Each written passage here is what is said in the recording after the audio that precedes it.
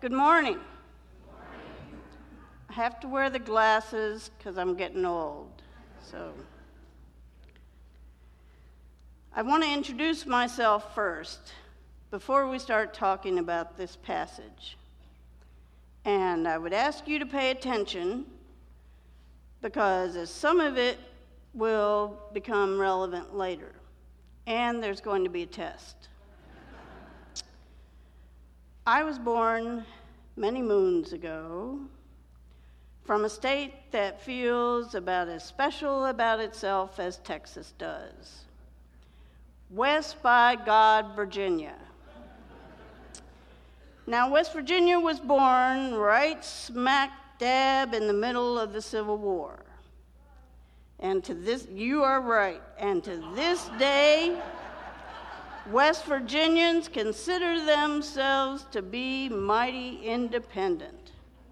And they feel they have a God-given right to have a shotgun near them to protect themselves. Instead of gas, we have coal as a natural resource, and many people in West Virginia earn their living from that. So, you can see that I feel somewhat of an affinity with Texas. I grew up in an American Baptist church. That was great. In fact, it was wonderful. It's a wonderful place to grow up. Until I realized that they did not quite accept my queerness. And that was in my teen years when I was beginning all this self-identification process that people go through. I then joined up with the social justice arm of the Catholic Church in my university community called the Newman Center. That was great too, until I ran into the same problem that I had with the American Baptist Church. And so I floated around for quite a few years. Does that sound familiar story to anyone out there? When I got out of college, I even tried to enter seminary because I felt I truly had a call ever since summer camp when I was in junior high school. I was told I needed the endorsement of a faith group, and there I was stumped. I had run out of a faith group to which I could belong. And so I thought I had had that door shut for me forever. So, what does every bright young college student who doesn't get to go to seminary do? They go to law school. And that's exactly what I did. And I practiced law for a very long time. I was a JAG officer in the Navy. Hoorah! All right. I knew I had some affinity here. Yes, I was a JAG officer. For those of you who watch the show, I will answer before you ask. No, I never flew any F-18s. I never even got to fly in one. I then practiced when I got out of the Navy. I was in San Diego, and I practiced in the area of child abuse and neglect. And I got to see when things go wrong, the bad things that people can do to other people, especially children. And that was first in San Diego and then in Washington, D.C. I came back east to be closer to my parents in 1999, and I stumbled upon an MCC church in Northern Virginia, where I also happened to stumble upon my life partner, Andrea Ferguson. I didn't really stumble upon her, but she was dating somebody else. You know what I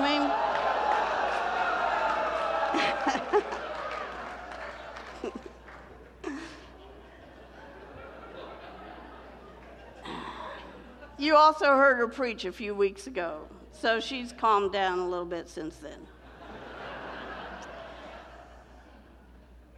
I love you, baby. I love you too, boo-boo. I truly felt at MCC that I had found my home, that I felt supported, I felt loved, and I have been with MCC ever since. Before I went to seminary, we ended up moving back to, say it with me, West by God, Virginia. Excellent. To help care for my parents through their last years of their lives. That's all I'm going to say about that at this time. More to come later. Let us pray. God, we are here asking the question that we have been secretly thinking for 3 weeks now. What kind of bread is this? Now, I know Reverend Kristen has been trying to enlighten us, but God, sometimes we are pig-headed and cannot quite understand what it is you are trying to say to us.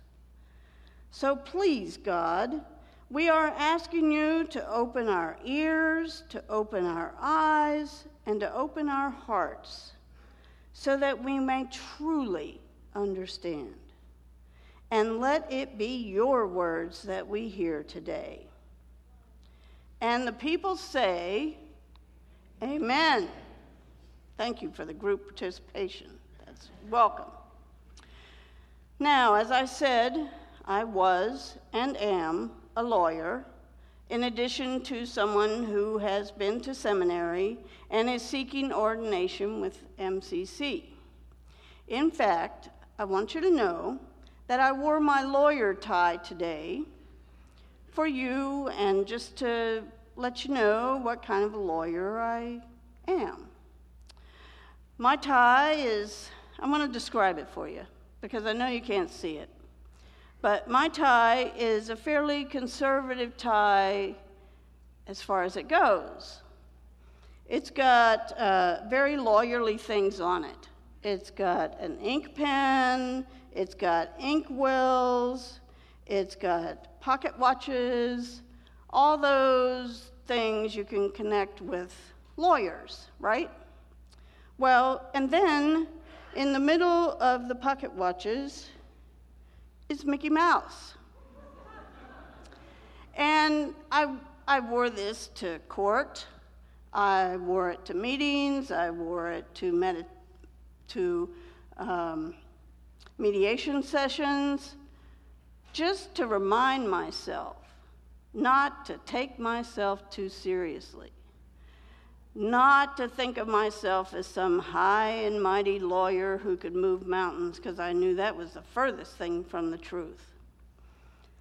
And so I wear it for you today to remind myself my humble beginnings with Mickey Mouse. As I said, I've been a lawyer longer than I have been following my call to be clergy. So it should not come to anyone's surprise that I can empathize with the people listening to Jesus as he is speaking in today's text. We begin this week with the same passage we ended with last week. Jesus says, I am the bread of life. Whoever comes to me will never go hungry, and whoever believes in me will never be thirsty. But then someone dares to say, and I bet it was one of those pesky lawyers from that day, wait a minute.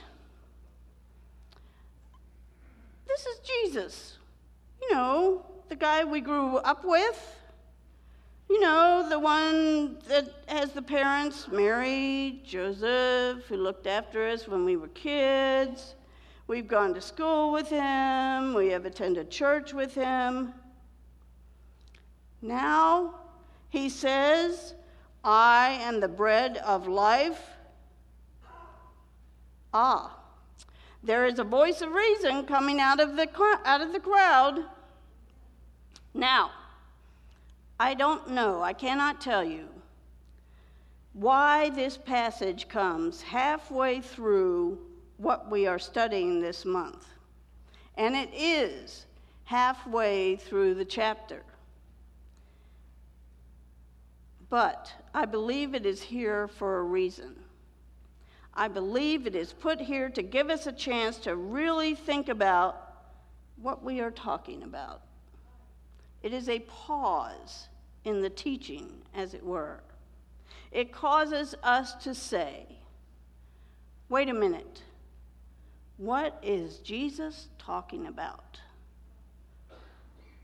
So, let's look at where we have been so far. First, Reverend Kristen talked with us about Jesus feeding the masses, the multitudes, with a miracle.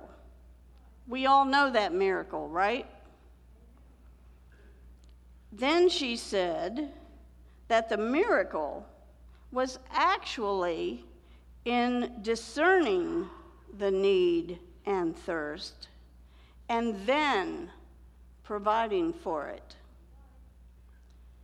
Now, then last week, she talked about the fact that too many are looking for that feeling that the bread first brought. Remember? That being full feeling, feel good feeling. And then being full, we stop paying attention. We stop discerning any need at all for ourselves or anyone else, at least until we get hungry again. And now this week, we get the same statement from Jesus. I am the bread of life. Is anyone else confused? I am. I want to now go back to what the lawyer was saying. This is Jesus, the guy we grew up with. Remember, we know his parents, we know his brothers. To help you to understand what this person is saying, I want to fill in a little history for you. Back then, Jesus and these people were all under the rule of the Romans. And Jesus grew up, along with everyone else there, believing and being told that someone was going to come to save them from the Romans. And you can imagine the televangelists coming out of the woodwork of that day who were saying that they were the ones who were the Savior. And so here these people are, faced with someone they actually know and grew up with, also saying that he has some kind of answer. I want you to take a minute. Think about some of the people that you grew up with, some of the people that you played with in your yard or in their yard, that perhaps you went to school with and even went to church with. Perhaps they're even sitting beside you in the pew. Now, imagine, what if one of them came to you and said, I am the bread of life, follow me? Would you not say, and I want you to be truthful, would you not say, wow, wait a minute, what are you talking about? Are you taking your meds? I know you and your family. You can't fool me. Look at what Sarah Miles said. And I want to say he read it so eloquently, but I must say it again just for emphasis. But eating the body of Christ? Drinking his blood? That was too much. My own prejudices rose in me. Ignorant about the whole historical sweep of Christianity, I had no particular affection for this figure named Jesus. No echo of childhood friendly feeling for the guy with the beard and the robes.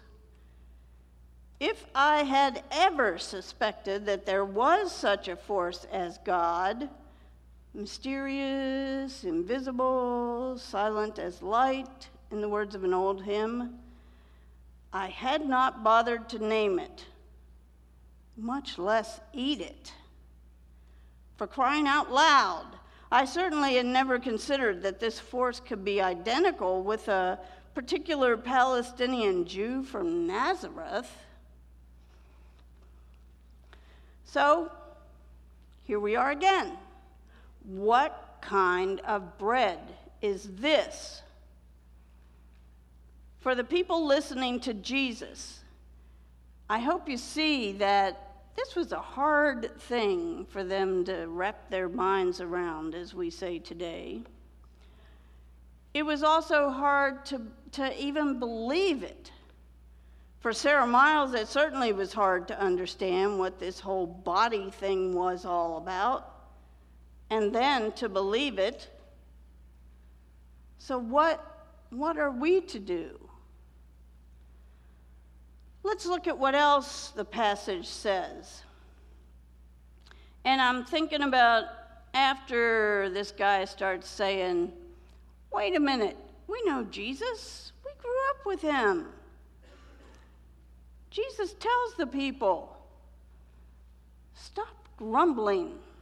Stop complaining. He wanted them to focus. He wanted them to pay attention. And that's what he wants us to do. And then he says in our passage something even more confusing. No one can come to me unless the Father who sent me draws them. Now, can you imagine what that lawyer is thinking about this statement? Especially if I tell you, as a Hebrew scholar, that the word draws is really more truly translated as to be dragged. This gives us the English interpretation, no one can come to me unless the Father who sent me drags them. That's a scary thought, isn't it? You have to be truthful with me. I think this is where, you know the phrase, having a come to Jesus meeting? I think it's that kind of dragging that we're talking about. Perhaps this is getting at what we are to do. Now let's look at Sarah Miles. If you haven't read the book yet, it's an easy read, it's a fast read, and it's an incredible story. And it's about a woman, as she says, she had no inkling of Jesus or God or anything like that. She went to war-ravaged areas in the world. She was a journalist. She was not a Jesus freak, okay? In those days, they had Jesus freaks. So she was not. What are you laughing at? You're not old enough to know that. Sarah Miles, as she describes it herself, was brought, or even she would say dragged, from the life that she was living to San Francisco. And then, even more miraculously, she found herself at a church. She was not a church person. You have to take it from me if you haven't read the book. And She was being called to a church which was actually calling her to recognize her bread of life. She did finally recognize her call and her bread of life, but she had to be dragged there first. And even more importantly, she had to also be willing to be dragged there. There's a distinction. Do you get it? She had to be willing to be dragged there. Now, last week, Reverend Kristen told us that it was not easy to allow Jesus to be our bread of life. Do you remember that? She said we cannot rely on our own understanding, but that we have to be willing to be open to an incredibly impossible notion of God being inside of us. For me, I can tell you, it was not easy to allow Jesus to be my bread of life. As I said, I was dragged kicking and screaming all the way across the country from San Diego to Washington, D.C. And I can tell you that the driving in Washington, D.C. is even worse than here.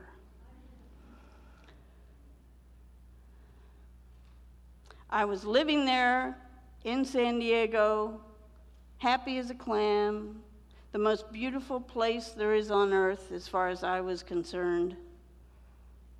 But I ended up back in West by God, Virginia. I spent the last months of my mother's life, after my father died, learning a love that we had for each other that existed outside of her Alzheimer's condition. It was an unconditional love that was way beyond any of the harsh things that she would sometimes say or bizarre behaviors that she would display. I was able to recognize in her for the first time in my entire life that God was dwelling within her, and that same God was dwelling in me. And I was filled with a level of compassion which I did not know that I had had. And I was able to be with her and help her live her last months of life. I would not trade that experience for anything. I was shown a way to connect the dots between us like I had never been shown before. I believe I was recognizing the bread of life that we shared, and that was to be shared with others. I had allowed, as impossible as it seemed, for Jesus to work within me, to guide me, and yes, feed me.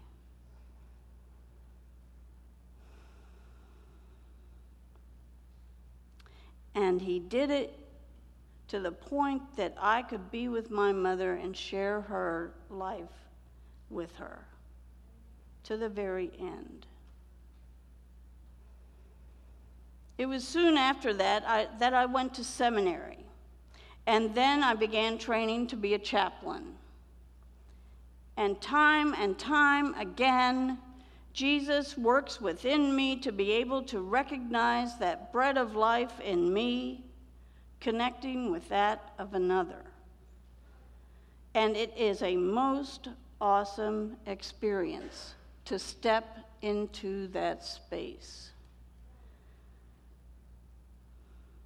Only then am I able to discern the need that is there, both for me and for the other. And I truly believe that this experience is available for all to have. You do not have to be a lawyer, God knows. You do not have to be a chaplain. This is the bread of life from which we cannot die.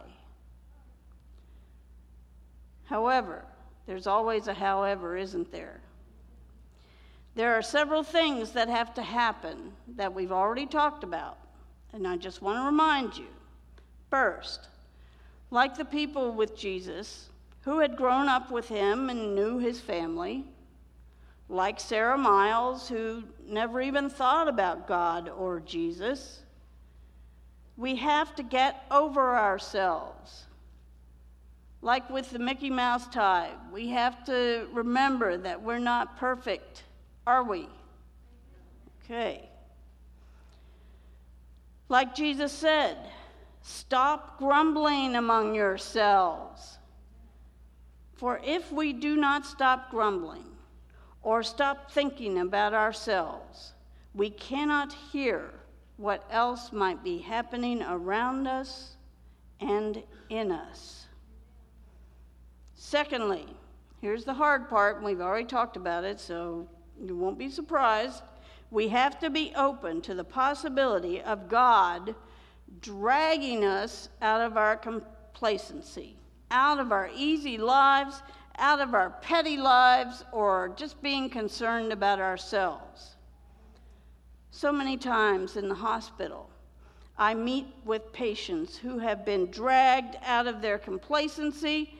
They find themselves in a situation where they never would have believed themselves to be. In that space, we, being me and they, connect the dots.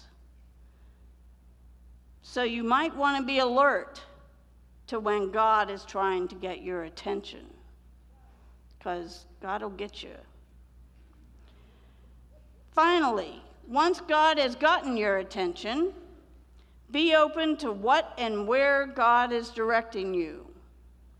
Know that the bread of life does not work in a vacuum. Be willing to see and connect with the bread of life in others. And then be willing to step into that space and act within that space. The possibilities are enormous. Before I close, I would like for us each to do something for those around us.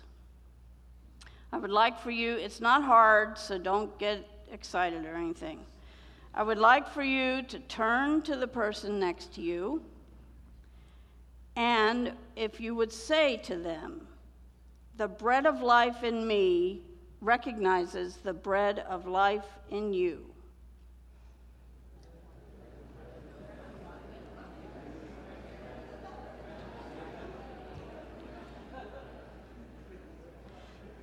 And allow it to be said to you. Do you hear it? Today I challenge you, as you come forward to receive communion, to consider that this bread that we are receiving is indeed a shared bread, and that it is for each of us to recognize that bread of life in each other, and then to work together to feed and to be fed. Amen.